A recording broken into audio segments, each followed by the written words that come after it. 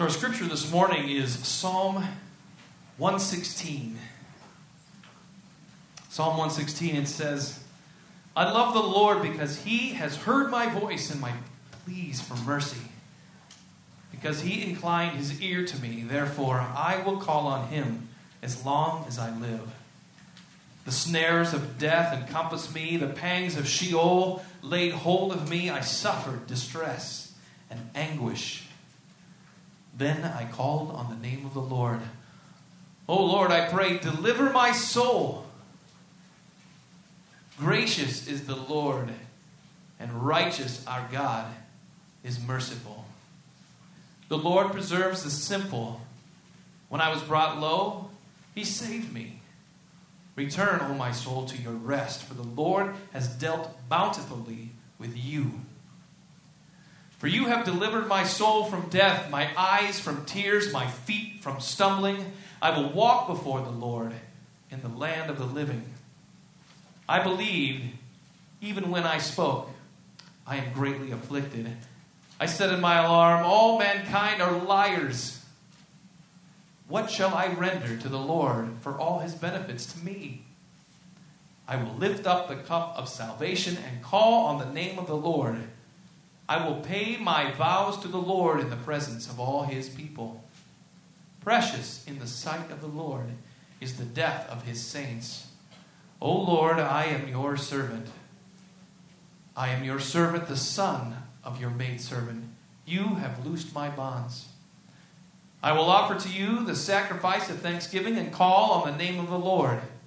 I will pay my vows to the Lord in the presence of all His people, in the courts of the house of the Lord. In your midst, O Jerusalem, praise the Lord. That's the word of God this morning. I asked Chris to read from Psalm 116 because it's a psalm that celebrates God's deliverance and salvation. And out of that deliverance and salvation comes a heart that longs to worship. The psalmist says, I will make thanksgiving offerings to the Lord. I will lift the cup of salvation. The writer is full of praise because he has experienced God's salvation. And today we're about to look at Exodus chapter 35. Exodus 35, this passage of Scripture falls after one of the greatest moral failures in all of Scripture. And the things that are recorded here, I believe, are recorded to help us see how forgiven people serve the Lord. So I've titled my message this morning, Redeemed People Serve. Redeemed people serve. And I want us to think this way. Faith, that is belief, conviction, faith is shown through love. Not just obedience, but love. Faith is shown through love, and love is shown through service. If I tell my wife I love her, but I never show her, she will not and should not believe me. And so I want us to remember this phrase. Faith is shown through love, and love is shown through service. James said it this way, I'll show you my faith by what I do. And I believe this morning in Exodus chapter 35, we see the redeemed people of God showing us their faith by what they do. The Bible is very clear. We are forgiven by the free grace of God, by faith in the Son of God who died for our sins and rose from the dead. In Exodus, God says, I will have mercy on whom I will have mercy. And so the mercy of God has saved the people who sinned so grievously. Nothing that I can say or do will earn God's favor. He freely gives it as a gift so that we are saved by grace through faith. We do not deserve salvation. God gives it freely as a gift. And that salvation, that peace with God, is not just something that changes your eternal destiny, but it changes your heart right now so that you long to be with God. And If this morning you say, I don't know that I long to be with God, a changed heart will also do this. At the very least, it will cause you to desire God so that you will be dissatisfied in the things that you should love and enjoy. So you hunger and long for God sometimes in darkness by recognizing that you don't enjoy God's good blessings and God's good things. And so I want to encourage you this morning that God can change your heart, and if you long for Him, if you struggle to sing, if you struggle to worship with emotion and conviction and feeling, that's okay. Your longing could be the beginning of seeking the Lord. And it's my prayer that that's the case for all of us today, that we would long the presence and power of God here. And that is what we see with God's people in Exodus, that they begin to serve Him because of His redemption. So, by way of background, we have been going through this book now for 9 months, and we are almost through. This is one of the last messages I'll preach from Exodus. We have seen God respond to the cries of His people. In the beginning of chapters 1, their burden is heavy. They cry to the Lord. God responds to their cries. He answers their prayers by sending Moses to deliver them from slavery. We have seen God's judgment on unrepentant sin. We have seen the 10 plagues poured out on Egypt. We have seen God's power lead His people on dry ground through the Red Sea. We have seen God's provision as He gave His people bread and water in the desert. And we have seen God's character. He reveals His law from Mount Sinai so that we know what is right and what is wrong. We've seen God's glory. You see it in smoke. You hear it in thunder. And we've seen God's plan to live among His people. He establishes a priesthood. He instructs them to build a tabernacle. And as the people hear His instructions, at that point, right as they've pledged to be God's people, is where they sin and they break faith with God and they worship an idol. And so most recently, we have seen God's mercy. As Moses prayed that God would not destroy His people, and God responds to Moses' prayer and extends mercy. And so I preached those messages on the people's sin and God's mercy, and I said very directly, I believe that we, as First Baptist Church of Holly, need to plead for God's power and God's presence in our church, that God would continue to act and continue to work here. And then we saw God's glory restored to Israel. So they see in the shining face of Moses that God's presence is still with him. And now we're about to see that God's promises to live among Israel, to be their God and to live in their midst, those promises will still come true even after failure. So there's amazing hope in Exodus chapter 35 that even if you've committed a grave sin, even if you've come to know the Lord and you still sin, some of you live with guilt, some of you live with burdens that you should not bear because the mercy of God has been extended to you in Christ Jesus. And so there's amazing hope. And this morning, I want to look at the different ways that redeemed people serve the Lord. Remember what I said at the beginning, that faith shows itself in love, love shows itself in service. We're about to see the service of people who love the Lord. But before we do that, there's something that's sort of surprising. As you're going through this sequence in Exodus, verses 1 through 3 might seem a little bit out of place. And I've entitled them this way, Rest as Service. Rest as service. Notice with me verses 1 through 3 of Exodus chapter 35. It says, Moses assembled all the congregation of the people of Israel and said to them, These are the things that the Lord has commanded you to do. 6 days work shall be done, but on the 7th day you shall have a Sabbath of solemn rest, holy to the Lord. Whoever does any work on it shall be put to death. You shall kindle no fire in all your dwelling places on the Sabbath day. So he's showing the severity and the extent that this command exists for Israel, that they must rest on the Sabbath. And this is not the first time. You might think, Even before the Ten Commandments, God instructed his people on how to keep a Sabbath as he gave them manna. And he said that on the seventh day, you don't collect manna, you rest. I will provide for you. And again, in the Ten Commandments, he said, honor the Sabbath day to keep it holy. And again throughout Exodus, he has taught his people that they should rest. And now, as they are about to build the tabernacle, again he says, rest on the Sabbath. This is hugely important, but to us it seems redundant. Why does he repeat it so much? Well, here's what I believe you and I need to take from this right now and today. They are about to begin in Exodus building the tabernacle. This is sacred work. This is God's business. This is ministry.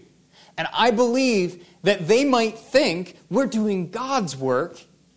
Maybe the Sabbath doesn't apply when I'm not working for myself, but I'm working for God.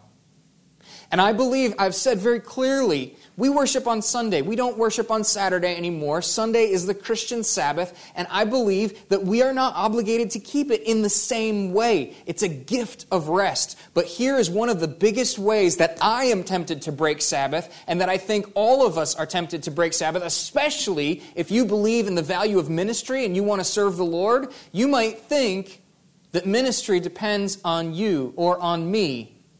And that if we don't work until we die, that God's kingdom is not going to advance and move forward. And that is not true. God will accomplish his work, and we rest in part to trust that it's the Lord that does the work, not us. And so as we talk about praying that God would show his power and his presence here. And I am praying that he does in 1,000 ways so that no one would be able to deny that God is here, saving people, changing lives, growing people up into maturity. As we ask that God would do that work, we need to be faithful to rest that it is God who does the work. Not me, not you, not anybody else. He will work through us. But at the end of the day, we need to rest as a recognition that God is the only one who is immortal. He has made us needing rest so that we continue to depend on him. And so the first act of worship that God instructs them to observe and to obey is to rest on the Sabbath. And I believe that it should be part of our regular rhythm, that we worship God, not as people who accomplish God's work without him. That'll never happen. But as people who are trusting that God will do the work as we call on him, as we depend on him, and as we rely on him. So some of you may be distressed. Maybe you're distressed for other people in your life that don't know the Lord. Maybe you feel like it all depends on you. What I would say to you today is rest. Some of you may be distressed for our church. And what I would say to you today is rest on the Lord, that God is able to save, and that everything good is from the Lord, and that everything works together for the good of those who love him and are called according to his purpose, so you can trust him. He is a good God. He will not fail you. In fact, you can rest because of his goodness. So the first way that the redeemed people of God serve the Lord is they keep the Sabbath. They rest. They trust in their Redeemer. Secondly, the second thing that they do is they give as an act of service to the Lord. Read with me verses 4 through 9 here. Moses says to all the congregation of the people of Israel, "This is the thing that the Lord has commanded. Take from among you a contribution to the Lord. Whoever is of a generous heart, let him bring the Lord's contribution, gold, silver, and bronze, blue and purple and scarlet yarns, and fine twisted linen, goat's hair, tanned ram skins, and goat skins, acacia wood, oil for the light, spices for the anointing oil, and for the fragrant incense, and onyx stones, and stones for setting, for the ephod and for the breastpiece." Now, if you're visiting here today, half of that stuff might seem really weird. If you've been here, you know what some of those things are for, and I'll mention them again in just a second. The important thing to recognize is that God's forgiven people have hearts that are generous. The text says, whoever is of a generous heart contributed so that they could build the tabernacle, so that God could live among them and dwell in their midst. And that giving comes as a result of a forgiven heart. And I believe the New Testament teaches also that we are not to give out of any sort of obligation, out of any sort of duty. Instead, Paul says in 2 Corinthians, everyone must give as he has decided in his heart, not reluctantly or under compulsion, for God loves a cheerful giver. The reason that we are cheerful is because God has washed away our sins in Jesus Christ. And the ministry that we have as a church is to spread the presence and power of God through the gospel of Jesus Christ. So when we give out of recognition of what God has done for us, out of His kindness to us, that our sins are forgiven, that His mercy is more than anything that we have done.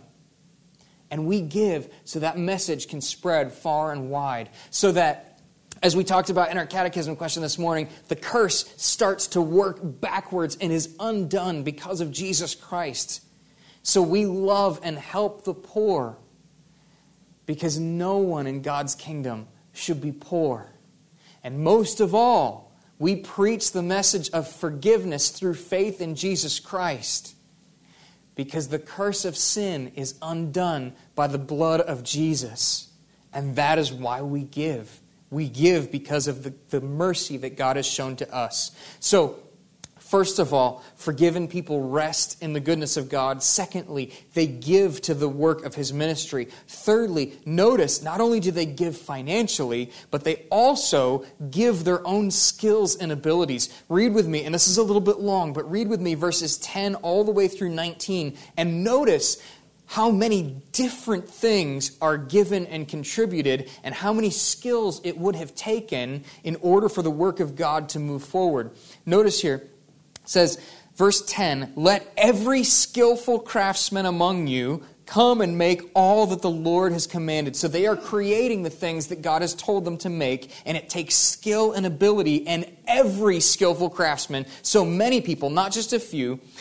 Verse 11, "The tabernacle," the place where God was going to dwell, its tent and its covering, its hooks and its frames, its bars, its pillars, and its bases, the ark with its poles, the mercy seat and the veil of the screen, the table with its poles and all its utensils, the bread of the presence, the lampstand also for the light, with its utensils and its lamps, and the oil for the light, and the altar of incense with its poles, and the anointing oil, and the fragrant incense, and the screen for the door at the door of the tabernacle, the altar of burnt offering with its grating of bronze, its poles and all its utensils, the basin and its stand, the hangings of the court, its pillars and its bases, and the screen for the gate of the court, the pegs of the tabernacle and the pegs of the court, and their cords, the finely worked garments for the ministering in the holy place, the holy garments for Aaron the priest, and the garments of his sons for their service as priests." So that's a lot.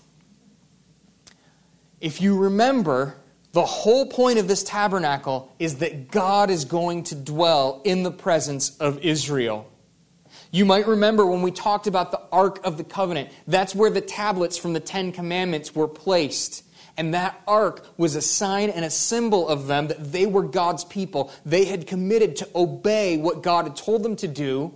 And the ark preserved that promise and that commitment. And then in addition to that, when they made the sacrifice once a year on the Day of Atonement, they would take blood from the bull and they would put it on top of the altar. And what that symbolized, what that shows, is that sinners can come into the presence of God by the blood of the sacrifices that God told them to make. That is what Jesus did for us. His blood makes it possible for us to come into the presence of the living God.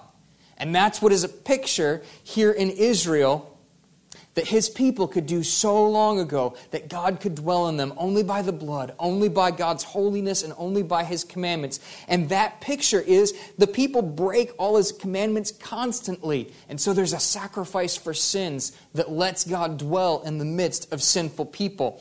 In order to make that possible, they had to build the tent. They had to make the altar. They had to make all of the utensils. And in order for that to happen, Scripture says, every skillful craftsman among the people of Israel made all that the Lord commanded. And so they gave their skills and abilities. They worked together to make this possible. And so they gave their work as an act of service to the Lord because they were forgiven. Now, in the church, this works the same way. Not all of us serve in the same way. Some people cut grass here. We have an amazing team of people that maintain our lawn, literally. Some people vacuum the floor. Some people serve by teaching our kids. Some people serve in administrative capacities. Some people manage spreadsheets and budgets, and I thank God for those people. All of us have different skills and abilities, but all of us should be serving the Lord because of what He has done for us. And so they offer their work as a service. And now notice, lastly, within this morning, not only does every skillful craftsman work, but there is unity among the whole nation in how they work together. And read with me verses 20 through 29. And what I'd like you to notice as we read this is notice how many different types of people, again with different types of skill, are mentioned. And notice how many times it says all and every again and again so that no one is excluded and no part of Israel is left out. Notice with me the unity in service. Look at verse 20. Then all the congregation of the people of Israel departed from the presence of Moses, and they came, everyone whose heart stirred him, and everyone whose spirit moved him, and brought the Lord's contribution to be used for the tent of meeting, and for all its service, and for the holy garments. So they came, both men and women, all who were of a willing heart, brought brooches and earrings and signet rings and armlets, all sorts of gold objects, every man dedicating an offering of gold to the Lord. And everyone who possessed blue or purple or scarlet yarns or fine linen or goat's hair or tanned ram's skin or goat skins brought them. Everyone who could make a contribution of silver or bronze brought it as the Lord's contribution. And everyone who possessed acacia wood of any use in the work brought it. And every skillful woman spun with her hands, and they all brought what they had spun in blue and purple and scarlet yarns and fine twisted linen. All the women whose hearts stirred them to use their skill spun the goat's hair. And the leaders brought onyx stones and stones to be set for the ephod and for the breastpiece, and the spices and oil for the light, and for the anointing oil, and for the fragrant incense. All the men and women, the people of Israel, whose heart moved them to bring anything for the work that the Lord had commanded by Moses to be done, brought it as a free will offering to the Lord. Notice how many times it says all and every, that both men and women are included, and people of diverse skills all came together in unity so that God could dwell among them.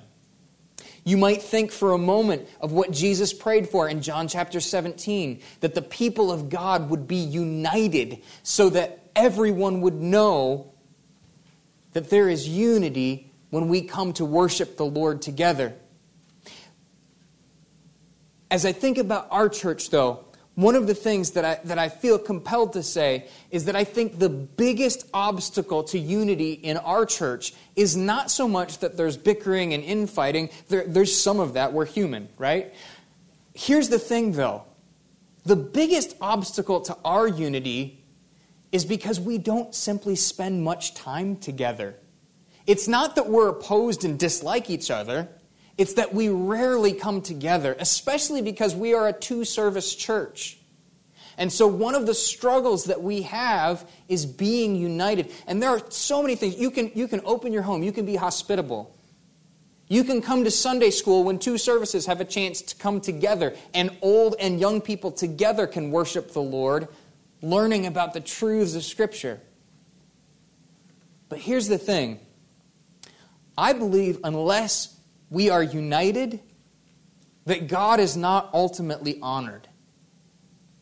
That in order for us to do the work of God's ministry, we need to be united. We need to have a common vision that the gospel of Jesus Christ is the most important thing in the world. For them, their common vision was that God was going to dwell among them. That's exactly what happens in the church. God dwells in the church. Ephesians says that we are being built together into a temple for the Lord by the Spirit. That's what happens. Jews, Gentiles, people from all over the world, people in Africa, people in China, right now are sharing in the same Spirit as we are all being built together into a temple where God dwells. That's our common vision.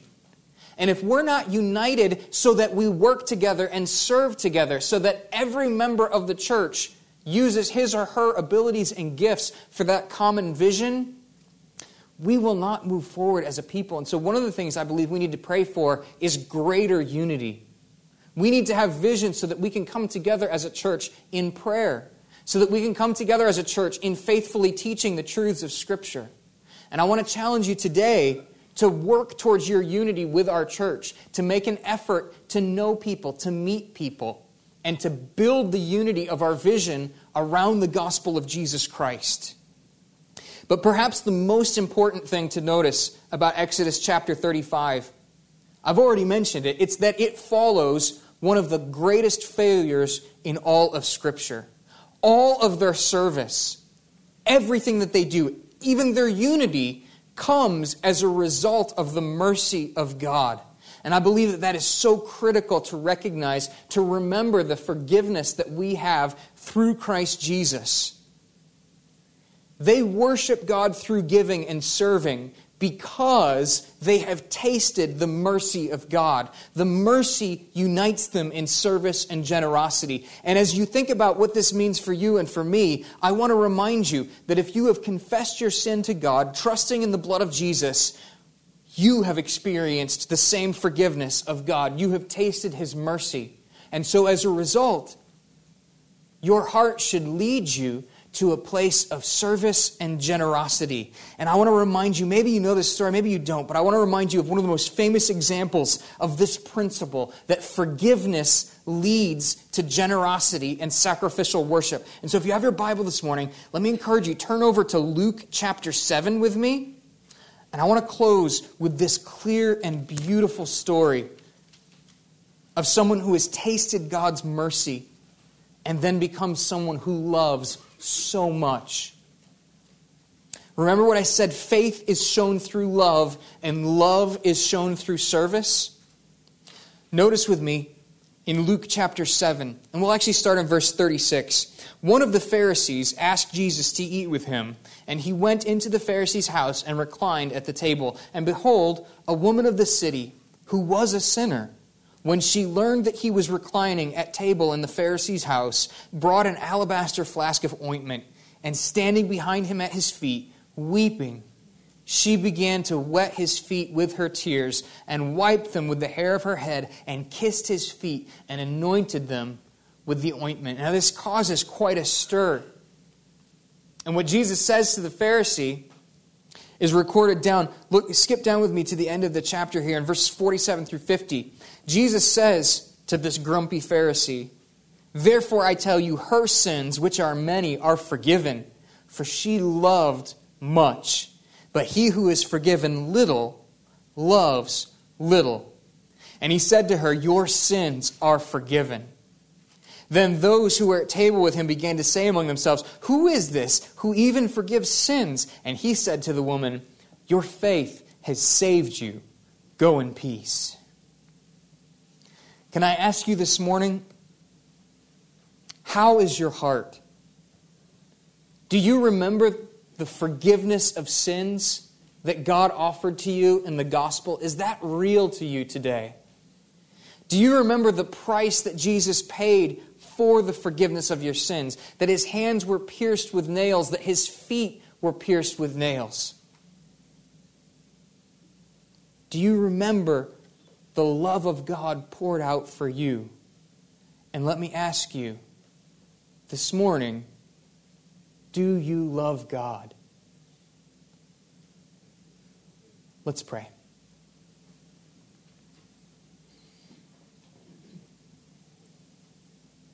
Our Father in heaven, I ask that you would help us now where we have heard your word. I pray that your Spirit would take it into our hearts. I pray that you would help us to rest in your forgiveness. And God, I pray that you would make our hearts generous, make us eager to serve, make us your people where you dwell. And I pray that you would do this by your word through our Savior Jesus. In Jesus' name, amen.